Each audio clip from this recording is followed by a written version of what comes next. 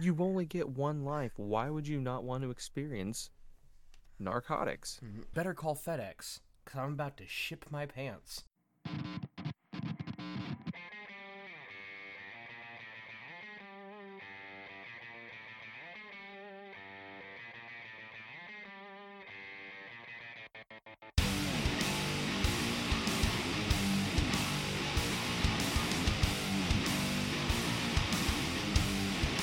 Tyler, Yes, Sean. how's it going? I am so tired. I have slept so little in the past 3 days. It's depressing. I agree. I'm angry Children about are it. awful. Hmm. Don't have them. Just don't do it. Sean, whatever you do, don't have a kid. Don't have a Okay, son. I won't. I definitely will not have a son, and I will not name him after a missionary. Yeah, Mm. that's really, if you were going for that, that's the best way to not do it. Mm-hmm. Yeah. Oof. Anyways, Mm. um, What are you drinking? I'm drinking a Monster Energy drink because I'm dying. If I had any amount of whiskey this morning, I would fall asleep in this chair. I guarantee it. Mm. I I avoided it like the plague. I'm sorry to disappoint everyone. There will be zero amount of alcohol consumption from me this morning. mm. I am drinking the last of my not Elijah Craig, um, Evan Williams. Perfect. The last of my Evan Williams Oh yes, Evan. that I spent $30 on over a month ago. So like I am not unhappy with the monetary Purchase. efficiency of this particular drink. I gave away. What was that whiskey that you told me to buy that I told you I hated? Was it the Aberfeldy 12? No, Aberfeldy's No, it was delicious. the Glenfiddich. Aberfeldy's delicious. The Uh-huh. Glenfiddich 12. Uh-huh. Yeah, I'm still very tired. The Glenfiddich 12. I gave that to a coworker of mine, an Uh-huh. older gentleman Uh-huh. by the name of I'm not telling you. Ah, yes. I'm not doxing him on the internet. You people that will find it. This guy's not named Terry. Um, um, and I gave it to him, and he said it's one of the best whiskeys that he's ever had. Mm-hmm. And I was like, good. And he goes, do you want it back? I was like, no. And he goes, Yeah. I looked up how much it cost, and I said, I know. That's why I gave it to someone who would drink it. Yeah, you're I literally the hate it. only person on the planet who doesn't like Glenfiddich. I could be, well, for the record, I uh, would like to try some other Glenfiddich just because this one mm-hmm. is it's the one that was cast in a different kind of barrel. Mm-hmm. Um, gosh darn it. It was not in wine barrels. It was something. Sherry. No, A no, lot, a it lot of was them are done in sherry barrels. sherry cabinets.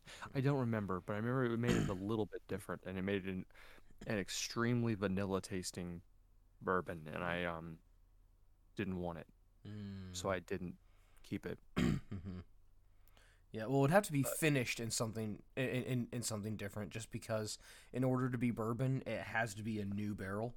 So it has to be done. It has to be aged in a new barrel. It can be finished in another barrel, but um uh, well, this one was finished inside of an entire barrel of vanilla, is my assumption, hmm. without taking out the vanilla, because it tastes so much like vanilla. Okay, but hear me out. Hear me out. Mm. Mm. Finish a whiskey, like a good whiskey, like not crap, and you're gonna understand what I mean when I say crap.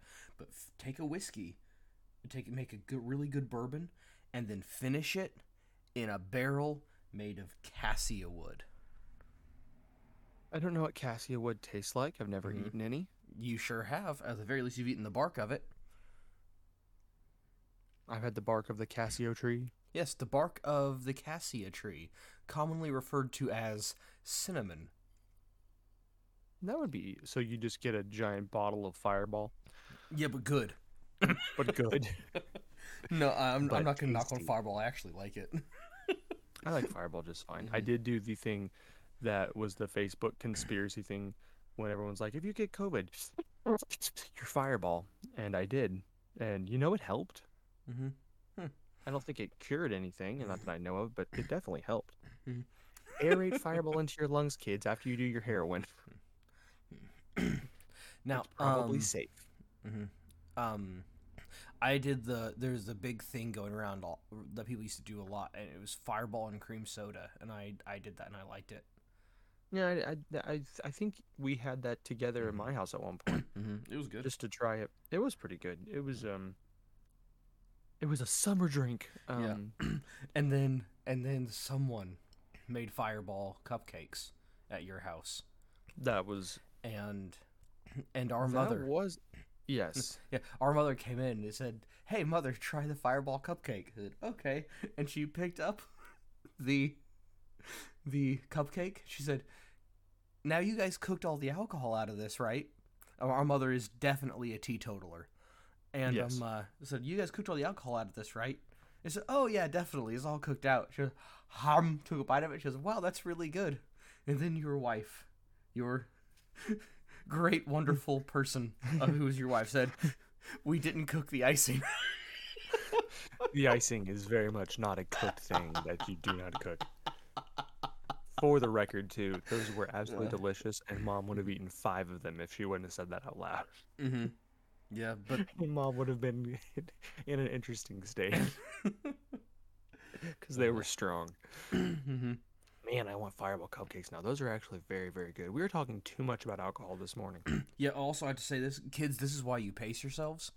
Like spread out what you're doing. Like, I understand if you want to be in a social situation. In a social situation, you want to drink a whole lot. Here's all I'm gonna say.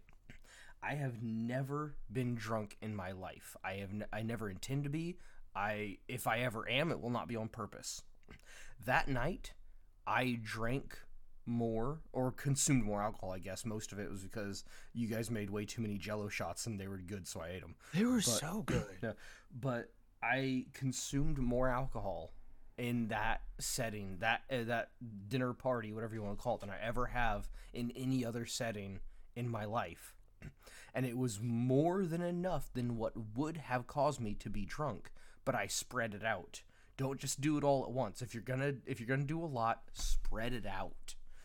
Same goes with heroin. Mm-hmm. Yeah. Mm-hmm. And get the don't use the American stuff either. Go to get the Vietnamese stuff. It's better. Oh, the heroin? Yeah. Mm-hmm. Yeah. Mm-hmm. Yeah. That's why so many Vietnam veterans died of overdoses once they made it back to the States, because they started doing heroin for some reason when they were over in Vietnam. And then It was really good there. yeah, it was, and then so they would get, they use heroin and they'd get high and whatever. They'd come back to the United States, and the stuff here was so weak that to get the same high, they just had to use so much of it to get the same effect that they got from the Vietnamese heroin that they wound up Thanks, using. American drug dealers. Yeah, they used too much, overdosed, and died. You know, we don't do disclaimers on the show very often. But I feel unnecessary when coming. We've never done heroin. And we don't honestly don't necessarily- recommend you do it either. We don't actually recommend you do any heroin. You should stay away from heroin. It's- We've talked so much about heroin today. I'm just realizing how many times it's been brought up. The only heroin you should do is Gal Gadot's Wonder Woman. It was really good.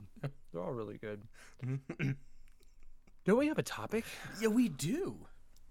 Isn't that shocking? We do. We do. Yes, it's the topic is the case of Charles Dexter Ward. The Curious Case. No, that's No, not what it's just called. the case. It's just No. the case. Yeah, it's the I always want to say the Curious Case Yeah, because of the- Benjamin Button. The but Curious it's Case of just the Benjamin case. Button, and then I wanted to keep wanting to say the Strange Case, and that's Dr. Jekyll and Mr. Hyde. Or Dr. Strangelove. Mm-hmm. But By either the way, so if you don't happen to know, and you may or may not, you probably know this, but if you don't know this is going to surprise the crap out of you to learn. Do you know who wrote The Strange Case of Dr. Jekyll and Mr. Hyde? before you finish your sentence, I think anything would probably something the crap out of me. But go ahead. Yes, but do you know who wrote The Strange Case of Dr. Jekyll and Mr. Hyde? I feel like I should know. It was Robert Louis Stevenson. Oh yeah. And No, that doesn't surprise the crap out of me. I can understand. Yeah, if you wouldn't have known that, it's very surprising because that's Yeah. not exactly his mo. yeah. But anyways, My favorite Robert Louis Stevenson book is Yes. Kidnapped, not Treasure Island, by the way. Mine was the other way around. Kidnapped was boring. I hated Kidnapped. You made me read Kidnapped I did. It was because it was a good. very, very long time ago. I did not care for that book. Bored the crap out of. Granted, I was like 11, but bored the crap out of me. Which Anyways. basically makes this funny story way funnier because you were 9. You were like, check out this book by Robert Louis Stevenson. I'm like, shut up, you 9-year-old. Speaking of which, I'm freaking 30, Tyler. Yeah, I know. It I was sucks. alive when it happened. Yeah. You know, that didn't hit me. It didn't hit me at all. I just was 30. I mean, I think I'd already done all the things that 30-year-olds were supposed to do right before I'd turned 30. And so I was already 30. And, I'm going to be honest, I felt better and was probably in better shape than I was 30 than when I was 26 or 27 anyway, so Yeah, me I'm not really all that mad about it. Yeah, at 30, everything that you think of 30-year-olds as doing that I wasn't already doing before I was 30, I don't intend to do probably. Yeah, so like, who cares? But anyways, You do have a great beard now, though. oh, it's wonderful. I love it. It's a lot of beard. I cut all mine off again because a baby puked in it. I bought a battle belt. That's what. Is that what I saw a picture of the other day that Brooke was wearing?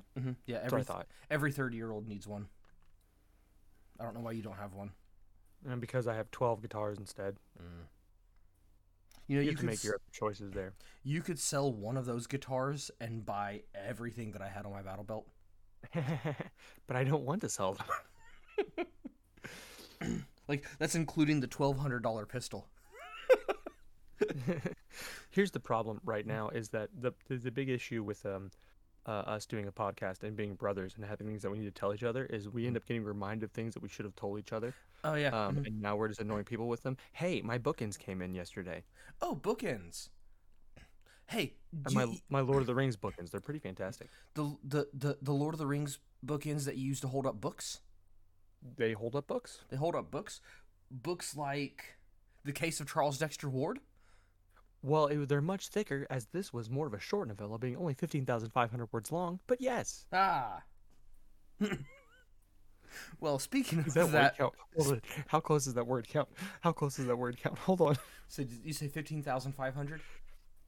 I pulled. That's very, very wrong. It's much longer than that. I know, but but hold on. is that what you said though? Oh, hey, can we call it dyslexia? Because it's 51,500. I knew as soon as I said that was way shorter because this is one of his. This is one of his longer works. Yeah, if it's not the, it's one lengthy. of the. Yeah, it's up I there. think. This one in Innsmouth, I think. No. At the Mountains of Madness is the longest. I'm At the pretty sure. Mountains of Madness is the longest. Well- And what's the one whose name that you always remember and I always forget? Something Whisper in something Kadeth, Darkness? something Kadeth. Oh, The Dream Quest of Unknown Cadet. The Dream Quest of Unknown Kadeth. Yes, I remembered as you were saying it. I'm taking partial credit. That one's pretty long too. You Actually. still didn't remember it because it's Kadath. You still. I will say Kadeth. I will also pronounce Nyarlathotep or Nyarlathotep differently than you do, just because when Yeah. I hear you say it the opposite way. Yeah, So but the thing is though, you sound like a '90s pedophile getting a job at space camp. Welcome, Space Cadet. welcome to Space Cadets. Today is the naked space jumping. I'll help you. Anyways, who's doing the stupid short synopsis today? Is it your turn or my turn? I'll do I think it. I did the last one. Yeah, Go for I'll do. Okay. So there's a young man, I believe he's 17 years old. His name is Charles Dexter Ward, and this is his case. It starts off realizing that he disappeared, and all that was left after he presumably jumped out of his 60-foot window was a cloud of dust. So let's start at the beginning. Nobody liked him because he liked to keep to himself when he was in books, and he was a tall, lanky fellow, and who gave off an air, I believe it said, of clumsiness rather than attractiveness. Awkwardness, not clumsiness. Awkwardness rather than attractiveness. Then he was looking around and he found out that he had an ancestor named Joseph Kerwin, as it tends to as like one does. You find out that your ancestors aren't who you thought they were. Then he looked into Joseph Kerwin, and here's what he found. Joseph Kerwin was involved in the Salem witch trials, and they said, we're going to kill you. And he said, no, you're not. I'm going to leave. And they said, no, you're not. Hey, where'd he go?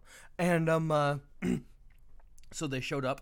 And he showed up to another place, and then he started up a farm and became a merchant and did all this stuff. And it didn't seem to age much, even though he was, almost 100 years old.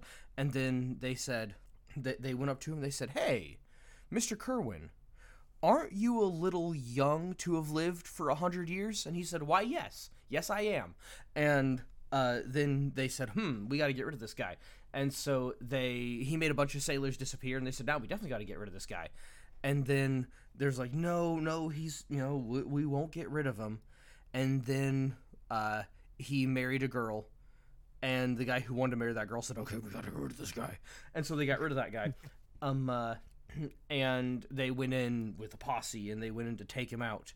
And they heard a bunch of noises and saw a bunch of fire, and a little kid saw a red frog going up the stairs. And then they said, oh, that was freaky. And they said, never speak of this again. So they didn't. And somehow the story got out after no one ever spoke of it again. Hooray. And then that's what happened. And then they, he said, and then Charles Dexter Ward said, I think I need to learn more about this Kerwin fellow. So he learned more about the Kerwin fellow. And he said, you know what? In order to learn more about this Kerwin fellow, I need to go to Europe and talk to some of the people that was alive when he was alive. And they said, don't you know that was 300 years ago? And he said, yep. And I said, okay, carry on. And so he went and talked to those people and found out that who they were, and went and talked to them, and they found out, here's where the burial happened. So he went, did the burial, and found some salt. And so he said, tastes like Kerwin. And so he so he raised him using the salts as one does. And then he said, look, we need to perform the plan. And he said, okay, I'll perform the plan. So he started performing the plan, and things got freaky. And so he said, I don't think I want to perform the plan anymore. And he said, Dr. Willett, I am not going to perform the plan. He said, fantastic. And then later on, we'll just cut to the chase, because there's no mysteries here. You guys know the story. Kerwin said, hey, Charles, are you not going to perform the plan? I said, no, I'm not. He said, okay. And so he choked him, and then went out and pretended to be him. But it didn't work out for him very well, because he didn't understand the modern world as well as Charles did. And so it screwed up his plans a little bit. So he kept to himself for, at least a few months. I think it was over a year. But kept to him. No, it wasn't quite over a year, was it? But it was at least a few months. And they said, hey, you know what? Charles is crazy.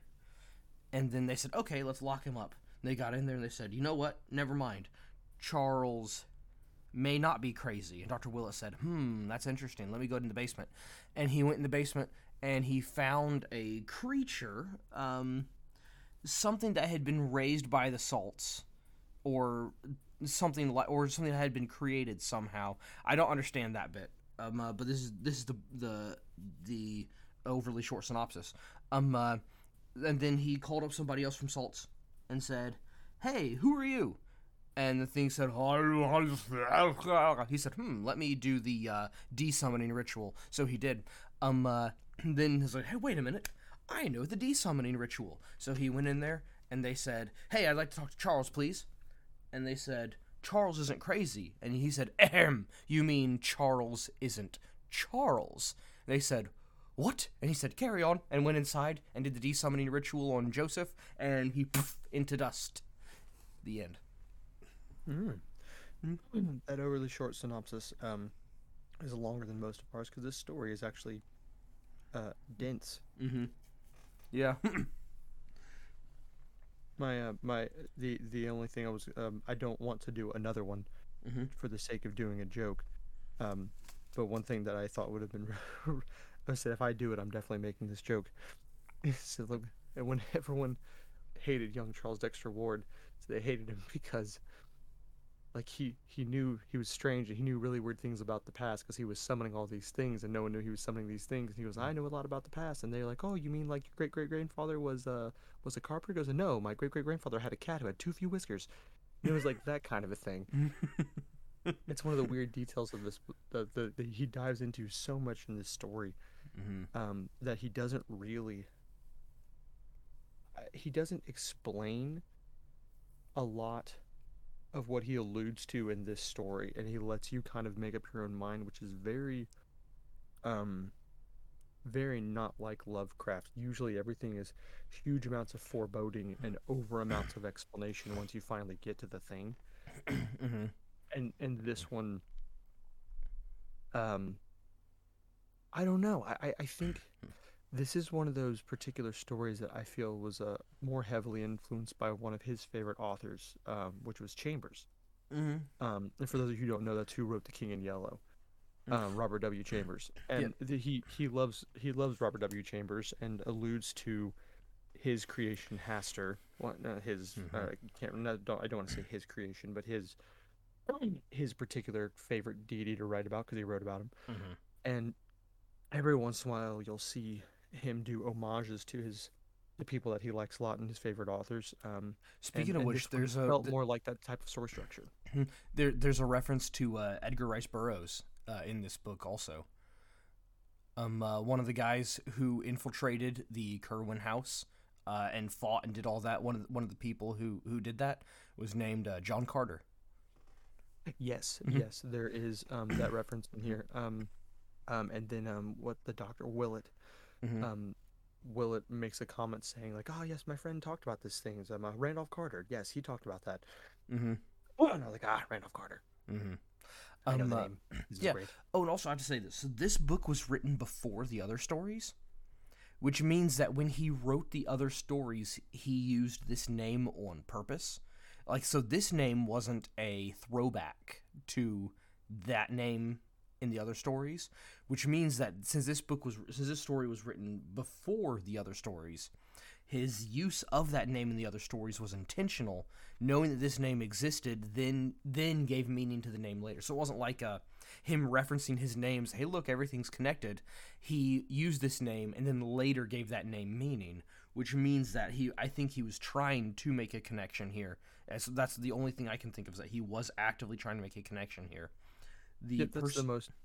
No, keep going. I know you're done. Keep going. The person who owns the asylum in this book is Dr. Waite.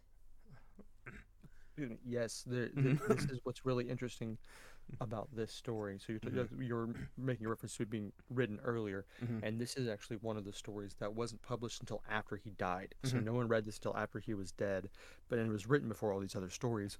But if you're a big Lovecraft fan, this is like it's full of Easter eggs. Let's say, which is the thing that makes the Lovecraft mythos so cool in general, is that if you're reading all of them have Easter eggs to the other stories, if you will. Because it's not like, when someone writes a series where it's like building and building and building and building. You have a bunch of things that more or less are standalones. Yeah. But because they're in the same universe, they reference each other. Yeah. Let me add a caveat to what you just said.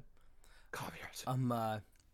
If you read any of Lovecraft's mythos stories, they all have Easter eggs for each other. Yeah. Yeah. There are a few exceptions that aren't directly. They're in the mythos in that they're in the same universe, but yeah. Yeah, but like the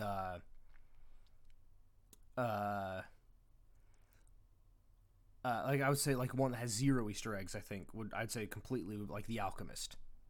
Yeah. And then if you get his books that he wrote before he started writing weird stories,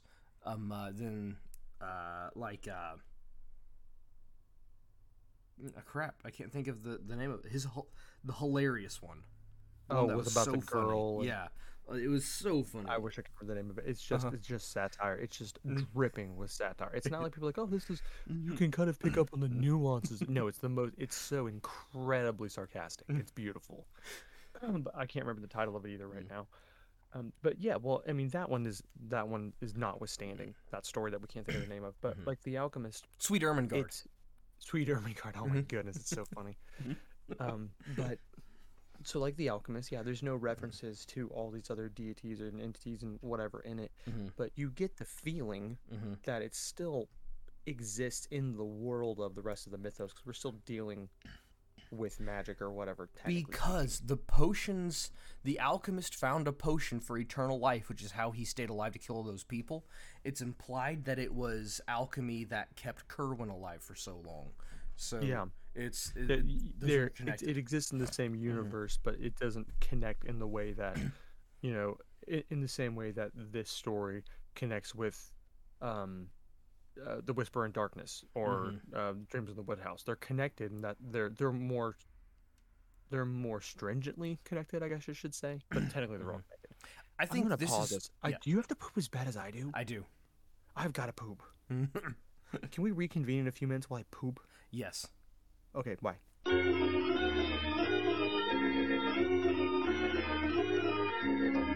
Oh, whew, that was violent. Indeed. Anyways.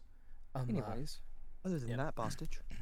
So here's where the really interesting connection happens between this book, this story, the case of Charles Dexter Ward, and things like Dreams in the Witch House, and it goes back to the old, the old idea of everything we understand is science, everything we don't understand is magic.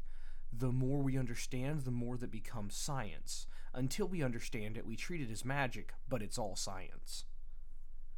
Mm-hmm. And so there are these spells and incantations that there is a scientific explanation for it. The only problem is it's an otherworldly scientific explanation. And so it's nothing that the science of our world could ever understand or comprehend. So therefore, it's something that we would always view as magic, but it's still science. It's interesting that you specifically said what makes this different from Dreams in the Witch House.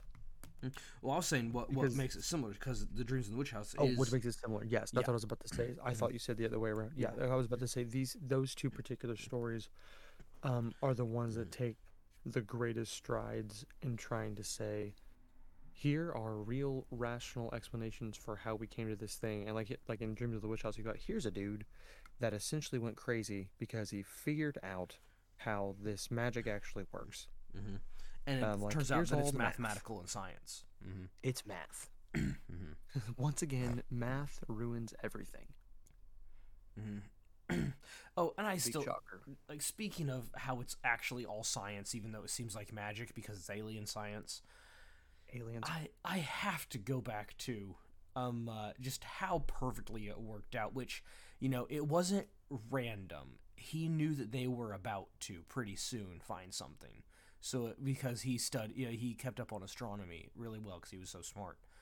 But it still worked out so perfectly that he published a portion Whisper in Darkness. Whisper in Darkness. He published a portion of it because he put it out in sections, and he said that the people from Yuggoth are going to reveal their planet of Yuggoth shortly, and then before the next. So it was published, people read it, and then before the next one was published, they announced they discovered Pluto, and it was so fantastic. This is when I read Whisper in Darkness, and then I think the very first version of it, the very first time that I read it was actually in a standalone book instead of in a collected series of works or whatever. When you get to the end of it, it explains that timing.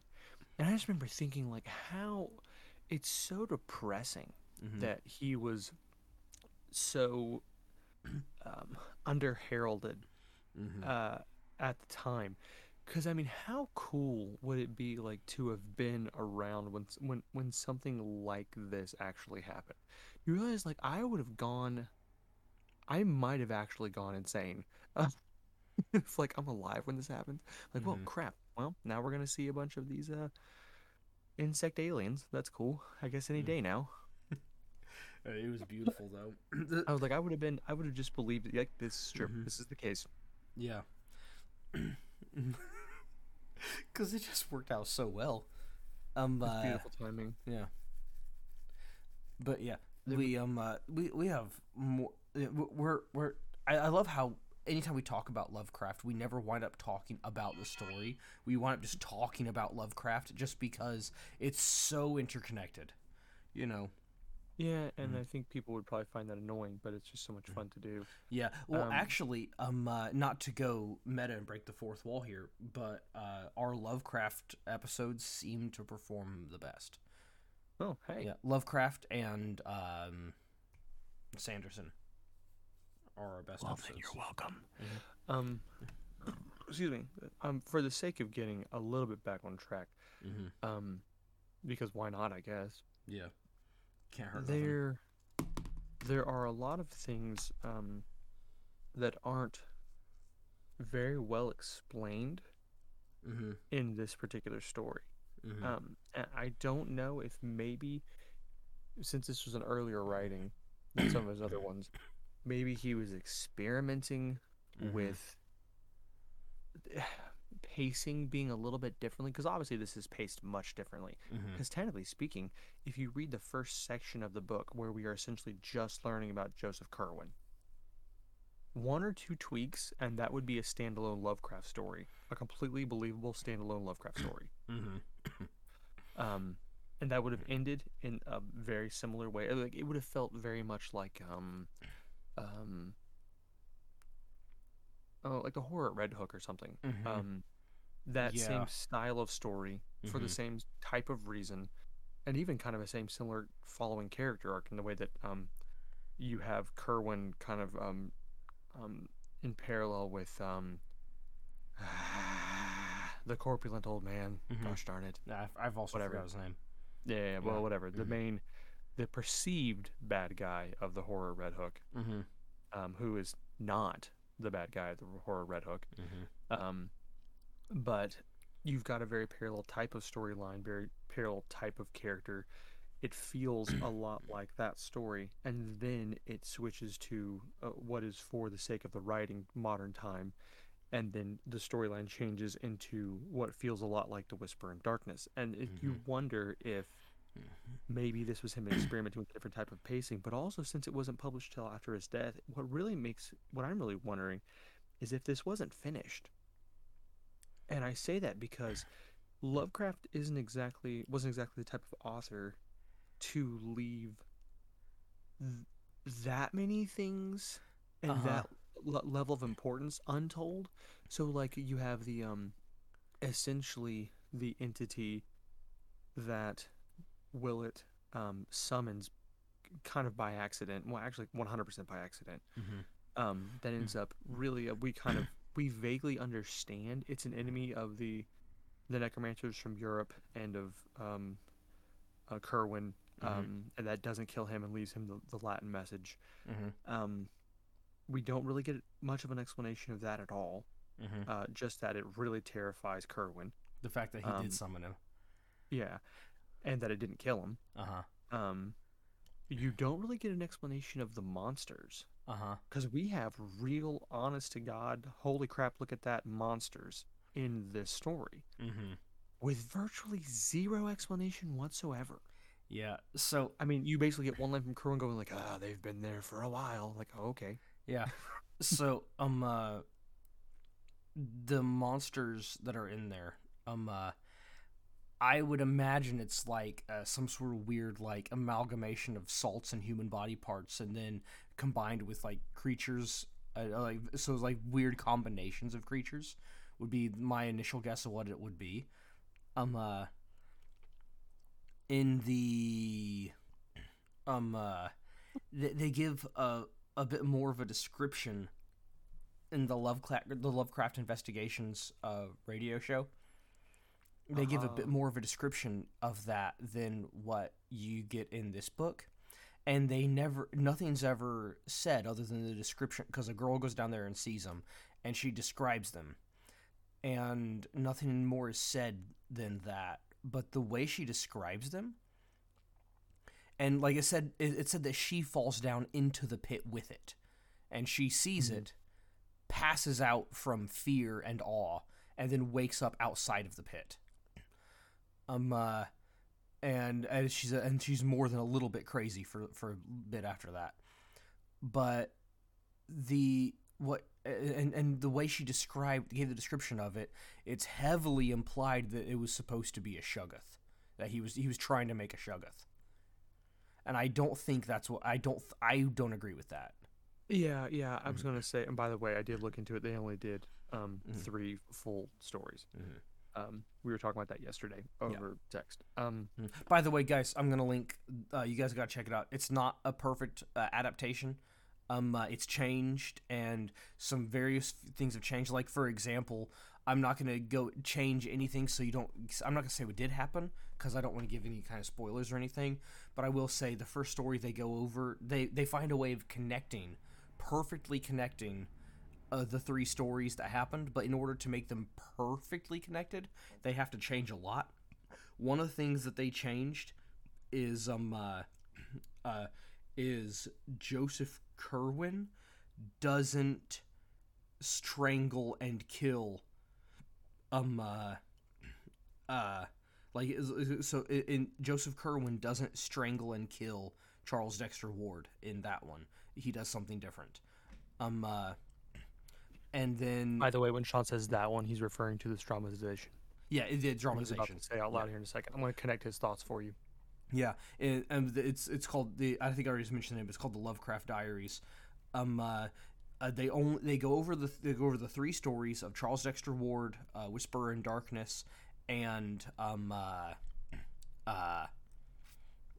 Charles Dexter Ward, Whisperer in Darkness, and Shadow over Innsmouth.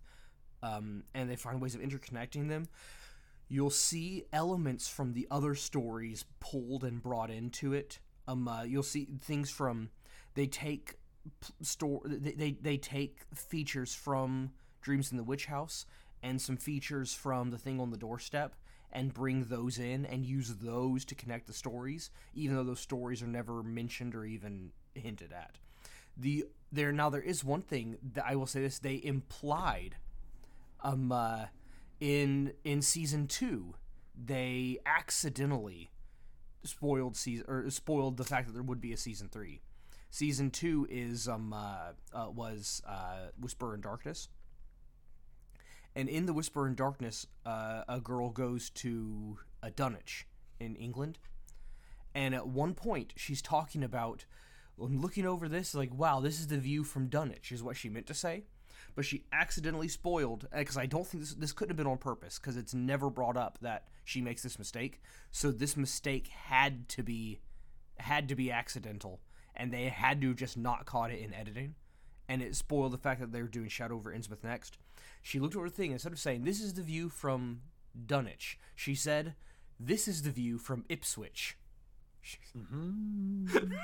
And I don't think that was intentional, because it's never mentioned that she accidentally said Ipswich, or that Ipswich is a thing. The town of Ipswich isn't even mentioned in Shadow over Innsmouth. Got him. But anyways, sorry.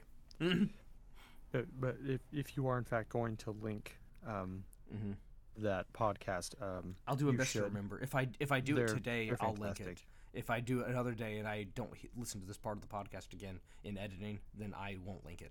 We'll have to see. We highly recommend you listen. They're fantastic. Yeah. Oh goodness gracious! We were talking about a thing. Yeah. And now I've lost the thing. Yeah, we were talking about who he summoned. Which, by the way, I think I have a theory on who he summoned. Okay. Yeah. One of the people, I forget how he does it, but it's implied that one of the people they have available to summon is Benjamin Franklin. It's kind of implied that's, and I want to believe that's who it was. They summoned Benjamin Franklin, and he's the one that went overseas and tells us, we have to stop this guy. And then went overseas and killed that, and it was in the right time frame. You know, this happened in the plot twist. The reason why Benjamin Franklin went to Europe during the beginning of the war for independence was actually to stop the necromancers in Europe from summoning and creating the end of the world. No, yeah, that's though. I do have a legitimate theory. It would be all, it would be great if it was Benjamin Franklin, but there's a legitimate theory that makes more sense on who it was. Because who would he have wanted to summon? Who would he have wanted to summon? I don't think he wanted to summon to get knowledge from him. I think he wanted to summon him to say, look at me, look what I've done, haha. And who would be that strong of an enemy of them that he would say, ah, yes, I've been summoned, you need to do this, here's how to do this, take this, do this, and now I must go kill these other necromancers. I'd be willing to bet that, because I think it mentioned that this guy's grave was screwed up, so he would have been ready to be summoned. I would guarantee it was Ezra Whedon. Be kind of cool. I'm down with that. Yeah. No reason why that can't be a legitimate explanation. Because I think it said something about Ezra Whedon's grave being dug up, and his headstone smashed, by Kerwin after he was resurrected. Why would he be in there other than to get him out, and then burned him to make the salts, and then raised him. Which by the way, it's implied that that it was not the Providence men who killed Kerwin, and that whatever it was that he summoned in his final moments is what killed him. When he saw that he was losing, said he summoned moment of desperation. Maybe he summoned something too powerful for him, and then, so I don't know what happened. Then maybe what got how that what came of that, but and now I would not be in the slightest bit surprised if the second burning thing that spoke, a burning creature that came out, and that one spoke, said words. I wonder, and maybe there's something that implied that this couldn't be, but I wonder if that burning thing, if one of those wasn't Kerwin. Like he wasn't, like not that Kerwin sent out a burning thing to attack the villagers. That was right in the beginning, yeah. Yeah, but he sent out a burning thing to attack the villagers. Then he's like, oh crap, these guys are gonna get me. So he summons something. That thing lights him on fire, and he runs out. That's pretty hilarious to think about. Yeah, but or the red frog climbing up the stairs. That could be his charred corpse climbing up to get into the farmhouse, and from there he performed a ritual, and that's how his and the painting has to have something to do with his salts. I don't know what, but he found the corpse, he raised the corpse, and then the painting crumbled into dust. It could be like a Oscar Wilde situation. I'm sure Lovecraft read Wilde.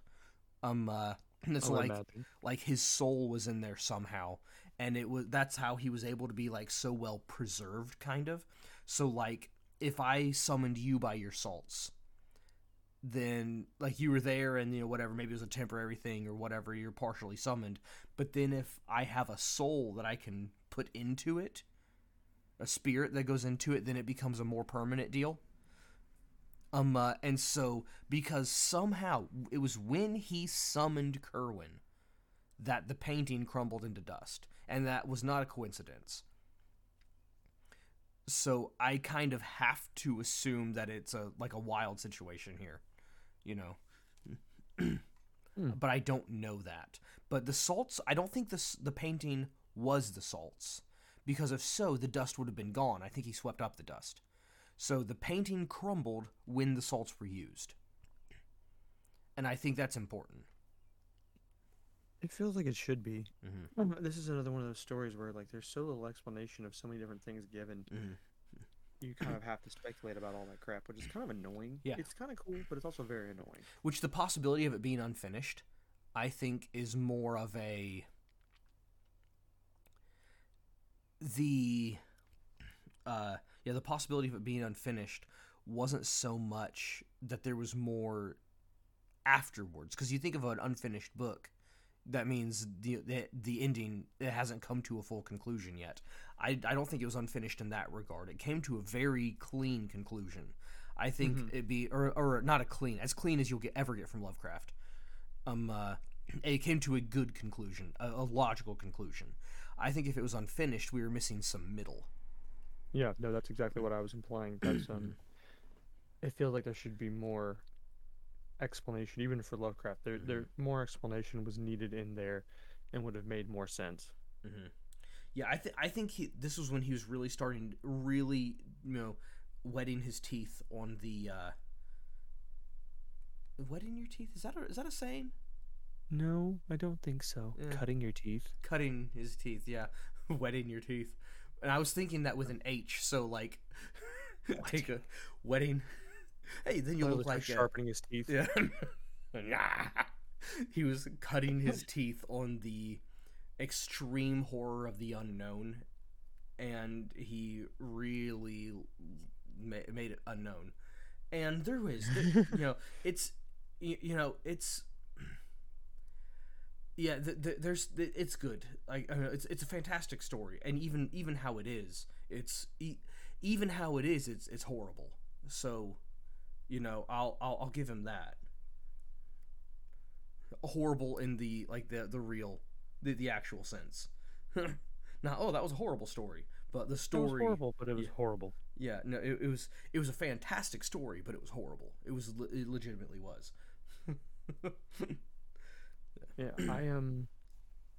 I think there was another thought that I've had, but I've forgotten it. Mm-hmm. Yeah. In addition, I think those are all the things that I was wanting to talk about. In regards to like the things that go along with it, I guess. Yeah, this one for me is one of, if not the most intriguing. Just for me, it is because of the amount of time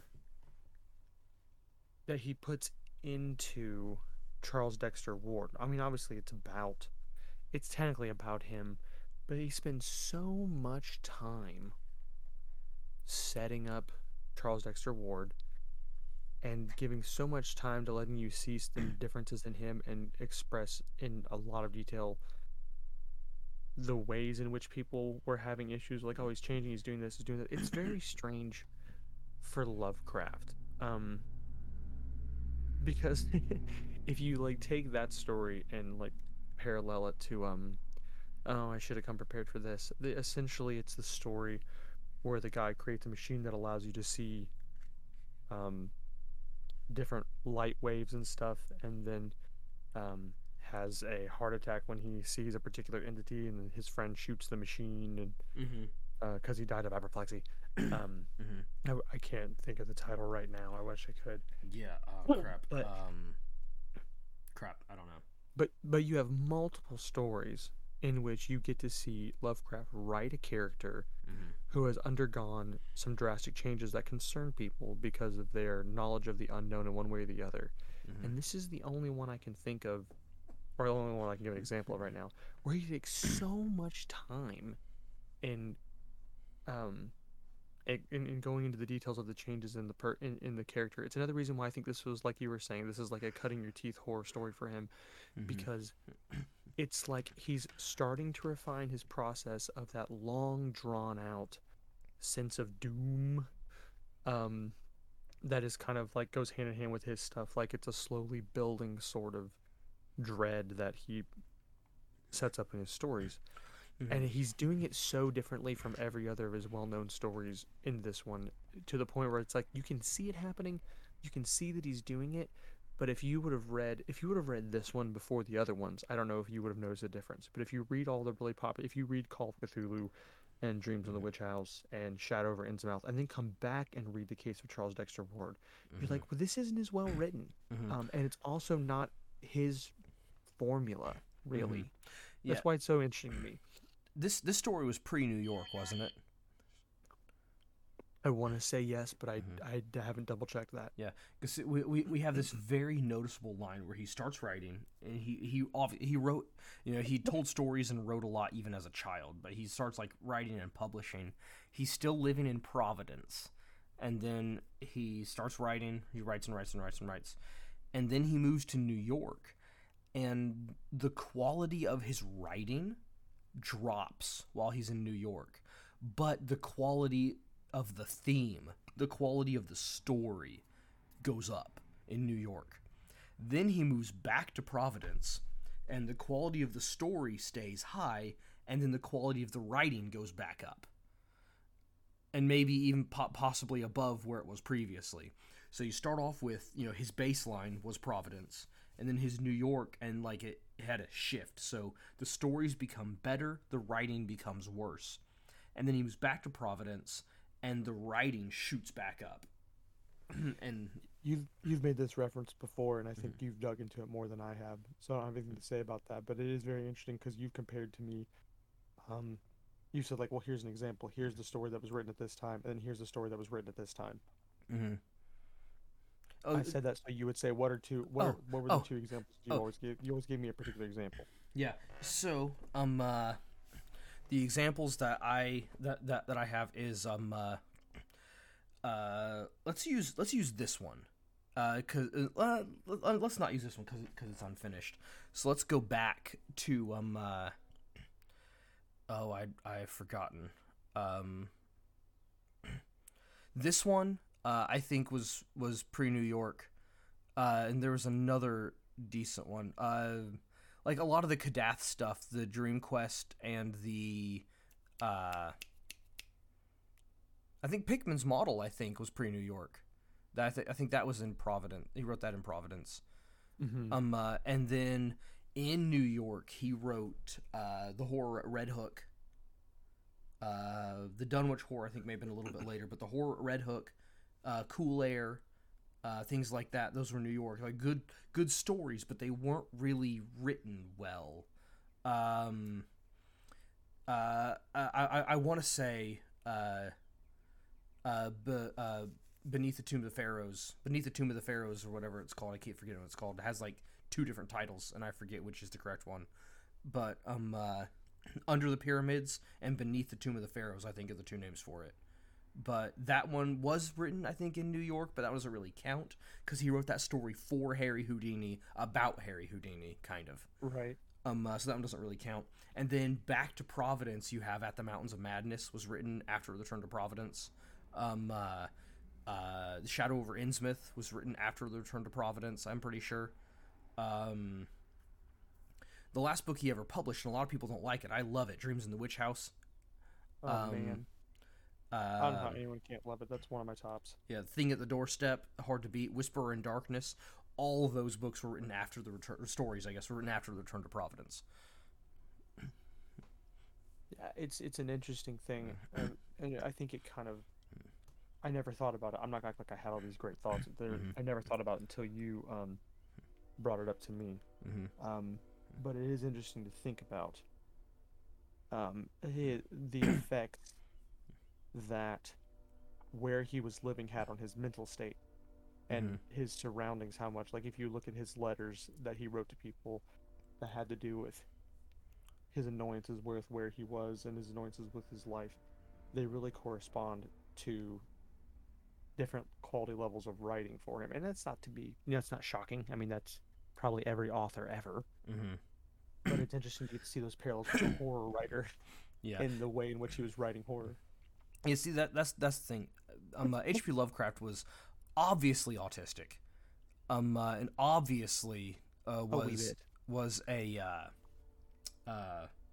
introvert, and so he loved his close-knit group of friends. He loved going to see them and hanging out with them. He'd spend weeks at a time with them, write them letters, tell funny stories. He was a fantastic joke teller and poem writer. A lot of people don't know that about him. He was great in that regard, but he was definitely an introvert and an autist, and he did not like crowds. He did not like lots of people, and he went to New York, and it bugged the crap out of him to be around so many people, and of course then then that plays into why some people thought he was racist. He hated being around people. And then he showed up and he sees all these people. Well, the people that are around him are annoying him because there's so many people. But he's not wealthy. He lives in a poor area, so he's around poor people. And who are the poor people? It's black people and immigrants. And so he says, I'm around these Jews and these Polish and these Negroes. And they said, hey, he's racist. No, he just hates people. Those are the people that were around. It's like, well, I hate everyone. And here's who's close to me. Yeah. I'm gonna write about it. By the way, he did. they're saying he's because he hated all those people, he was racist, and yet the people that he mentioned were New York Jews and New York Poles were two of the big people that he mentioned. You know, the white people. You know, the whites. Whatever. Yeah, off subject and no one cares. Mm-hmm. But still, man, I feel like there should be something else to say about that. 'Cause I There's feel like so I much was more gonna to say say about it, something to that. but I don't think it's I don't think we're the ones to say it. Perfect. Okay, guys, remember this. H.P. Lovecraft Literary Podcast. If you want some people to go in more detail about the stories, H.P. Lovecraft Literary Podcast. Their website, if I forget to link it, it's hppodcraft.com. Go there, listen to their Lovecraft stuff. Every time we do a podcast about a love tap.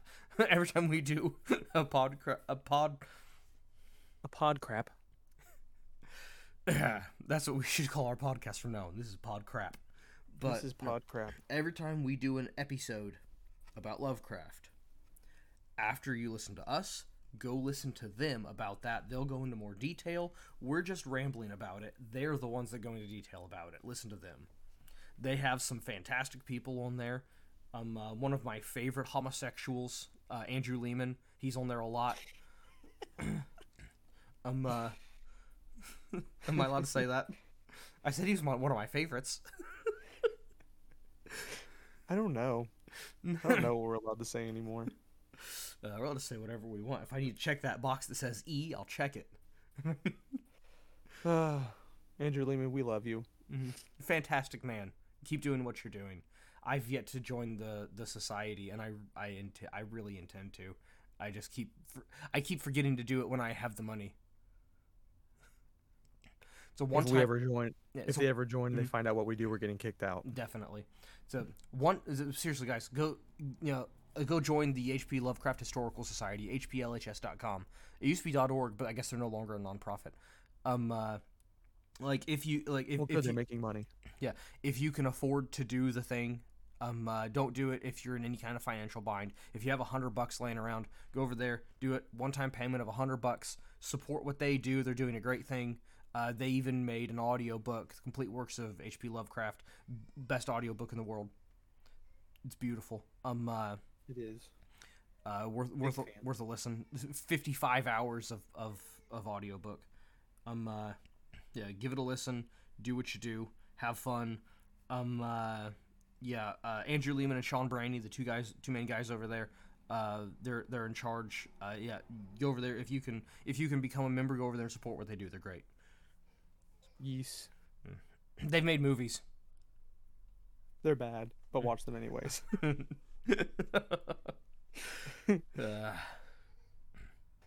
All right then.